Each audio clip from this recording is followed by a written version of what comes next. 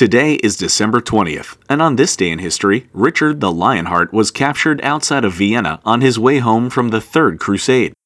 The Third Crusade didn't go quite as Richard I, better known as Richard the Lionheart, had planned. The King of England, alongside King Philip of France, had led his army into the Holy Land to retake Jerusalem in 1189, but ultimately failed to achieve that goal.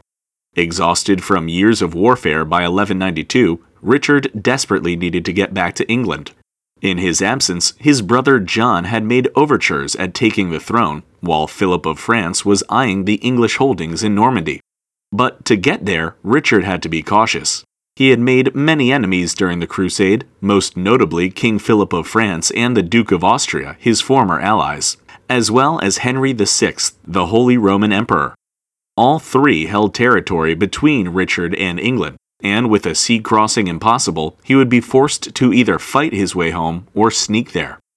Richard chose stealth, taking a small group with him across the Adriatic Sea, but he was shipwrecked and forced to pass through northern Italy and into Austria, where he was captured by Duke Leopold's men on December 20th, 1192. The result of this was disastrous for England. Leopold handed Richard over to the Holy Roman Emperor, who demanded a ransom of 100,000 pounds of silver, easily twice the annual gross domestic product of England at the time. After heavy taxation in England to raise the money, the ransom was eventually paid, and Richard was released on February 4th, 1194. But all of that began on this day in history.